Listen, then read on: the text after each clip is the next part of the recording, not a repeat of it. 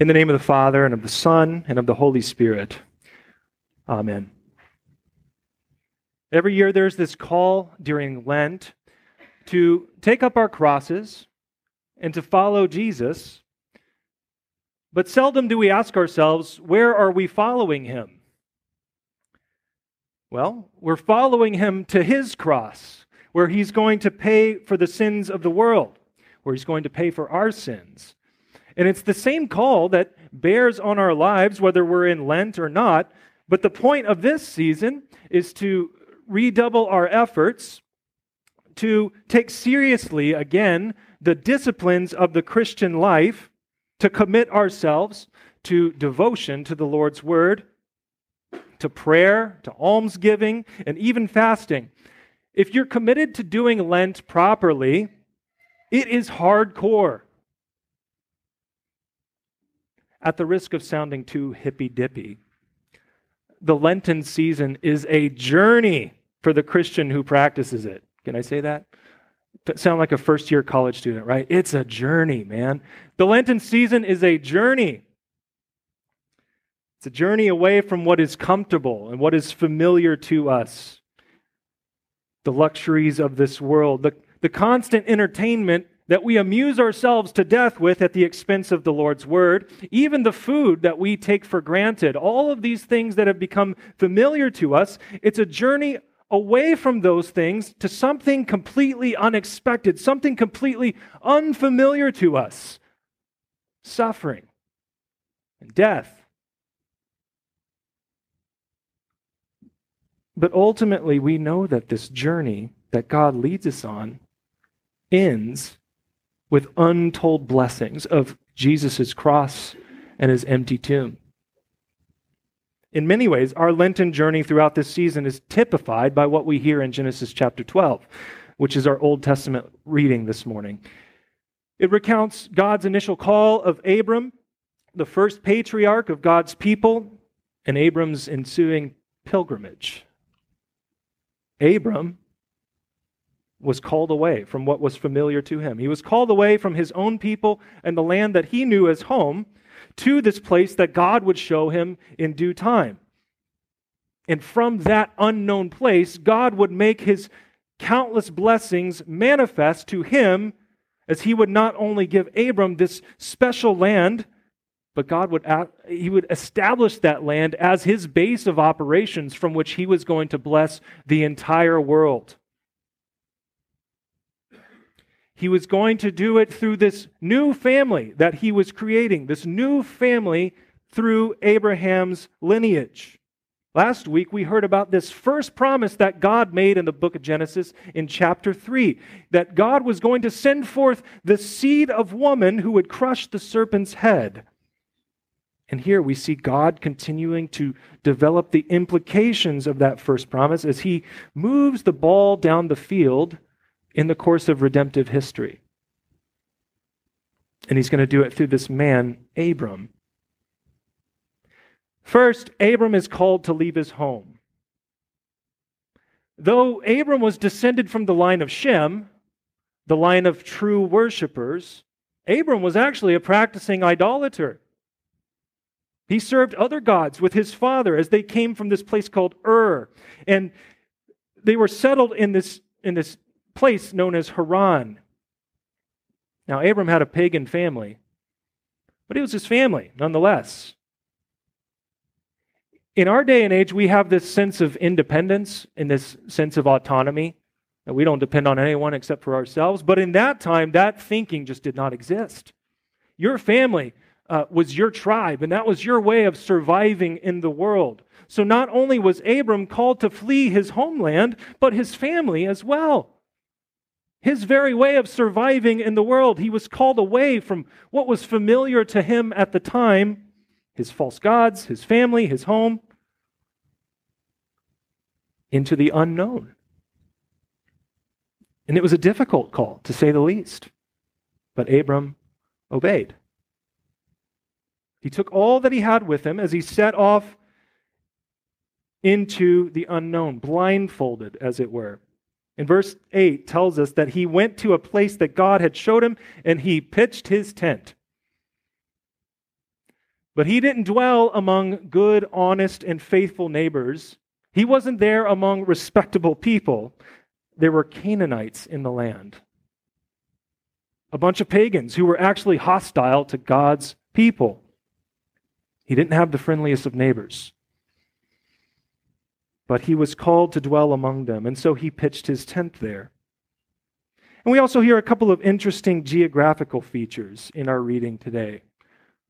We hear that this Pilgrim Patriarch hung out near a tree in a place called Morah, that he would eventually move on to settle in near a hill, near a place called Bethel and Ai in verse 8.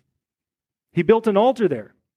He began to call upon the name of the Lord, indicating in this very tangible way that he was no longer serving his false gods, but that now he was a true worshiper of God like his ancestor Shem. Shem would do the same thing, call upon the name of the Lord.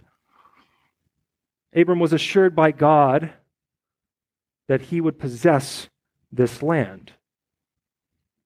And this former idolater, this one who was called out of his pagan worship to the true worship, was given faith in the Lord's promise. He became an example for all who call upon the name of the Lord by faith. All who call upon God's name and are blessed, those who are counted righteous by God for the sake of faith in his promise, as we hear about in our epistle lesson. That all who call upon God by faith through Jesus are counted Abraham's offspring. We share in the faith of Abraham. And from this place that God showed him, God began to make Abram's name great by giving him the offspring that he promised. He enjoyed the blessings of God so that the world would be blessed through him. This is Abram's story. This is where it starts. So we are now familiar with the story. We're familiar with the journey that he took at God's call. But what bearing does that have on us as Christians? That's a very interesting historical account. But for what? We'd be mistaken if we thought that Genesis 12 was just about a piece of property near the Mediterranean, or that it was about lots and lots of babies. The blessing of land and the blessing of offspring was for a purpose. It was for God's redemptive purpose that he spoke way back in Genesis 3. This is about the seed of woman. And it's for the sake of that seed that God called Abram in the first place. This blessing of Abram was always about the promise of Christ, who would come forth and who would do for us and for the world what Abram never could. If you look close enough at Abram's story, you can see that there's this remarkable similarity between Abram's journey and Christ's finished work. Jesus' journey is the one that would save all humanity. Now, just as Abram was called by God to go to the place that would be shown so that he could bring blessing to the world, Jesus does the same as he is obedient to the Father's will for the life and the salvation of the world. I've already lined out some features of Abram's story in Genesis 12. Now, how does that journey reflect the journey of our Lord? Christ was sent away from what was familiar to him, his heavenly home, to a land, the land of Abram. Abram was originally from Ur, but this man, this seed of woman, was from heaven, according to 1 Corinthians 15. He was eternally dwelling in the bosom of the Father, according to John 1, who for us and for our salvation came down into the muck and the mire of a sinful world. Talk about a difficult journey. Abram left everything that he knew behind, and that's hard enough for us to fathom. But the Scriptures teach us that Jesus was in the form of God and shared all things with the Father in eternity past, and that despite all that, he made himself nothing, taking the form of a servant for us. He obeyed the call of his Father, willfully forsaking his place in heaven for us. He pitched his tent among us, as John's gospel tells us, that the eternal Word of God became flesh and dwelt among us, that he tabernacled, he pitched his tent, just as Abram pitched his tent in the place that God sent him. And did Jesus come to live amongst the friendliest of neighbors? Just as Abram dwelt in a hostile land with people that threatened him on every side, our Lord Jesus also came to live among people who would despise and reject him. You know, it's interesting. We also see in Matthew chapter 15 that Jesus has this interaction with this woman of a particular ethnicity. You know where she's from? She's a Canaanite. And as Abram hung around the hill country where he pitched his tent, Jesus would one day climb up the hill of Calvary. And as Abram once hung around the tree of Morah, Jesus would hang upon the tree of the cross for you and me, for all.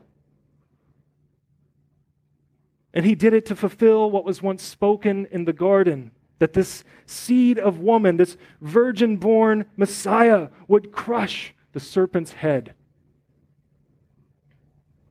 He did it to fulfill what was promised to Abram, that through Abram's lineage, this true son of Abram, this Messiah would bring blessing to the nations.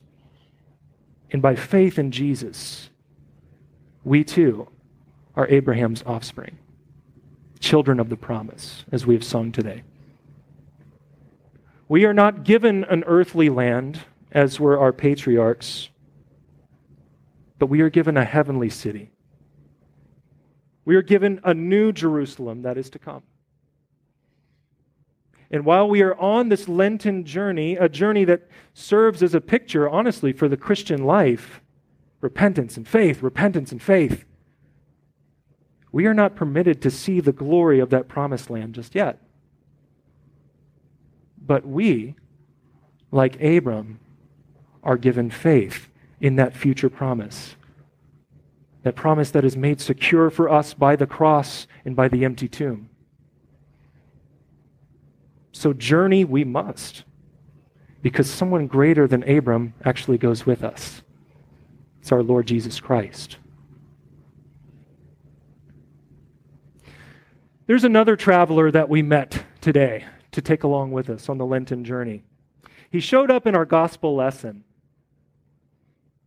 And like Abram, this man's journey reflects much of what we experience during the season of Lent and during the Christian life.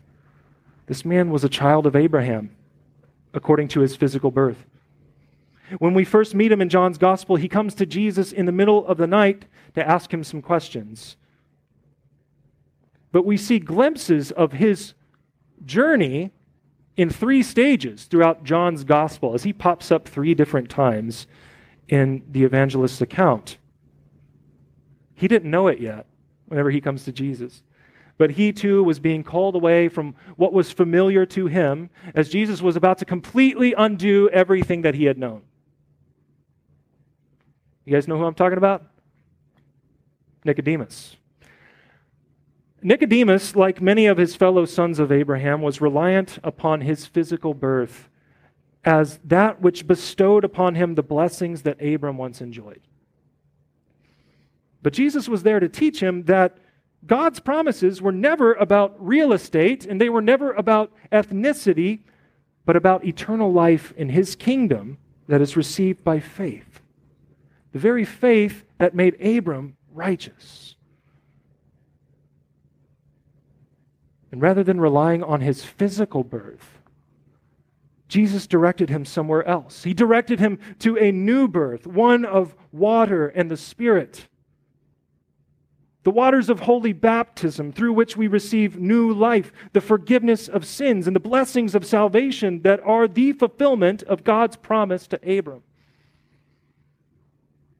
And much like Abram's initial call, baptism serves for you now both as a call and as a promise that God is with you as you journey in this life from death to life.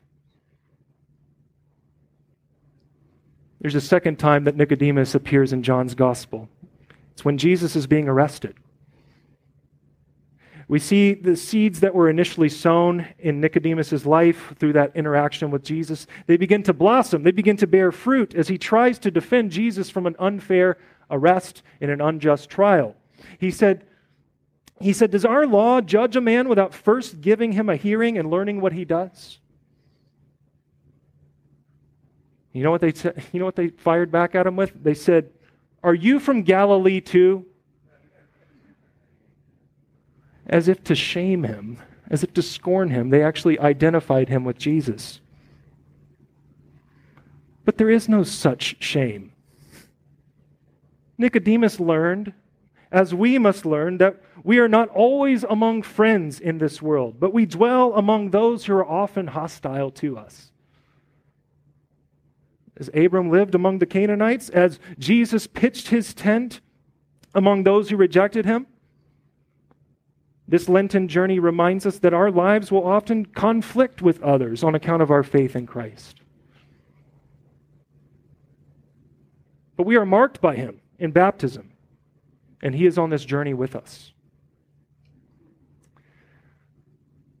The last time that we see Nicodemus is at the place where Jesus fulfills the promise made to Abram, the promise that would bring blessing to the world.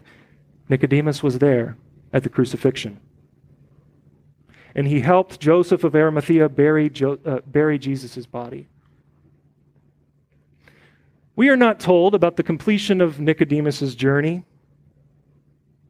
but I have a pretty good guess. Because 3 days later, Jesus would complete what Abram never could. He would rise again from the dead. He would bring blessing and salvation to the world. He would bring the hope of eternal life. I like to think that Nicodemus finished his journey finally understanding what Jesus was teaching him back in John chapter 3. That this blessing through Abraham was always, always about Jesus and his work for sinners. So, fellow travelers, God calls us away from what is familiar and what is comfortable to us during this season. But fear not, because it is our Lord Jesus who goes with us. And for the sake of his finished work and the faith that he has given to you in this promise, you are counted righteous, blessed, a true child of Abraham, an inheritor of eternal life. In the name of the Father, and of the Son, and of the Holy Spirit. Amen.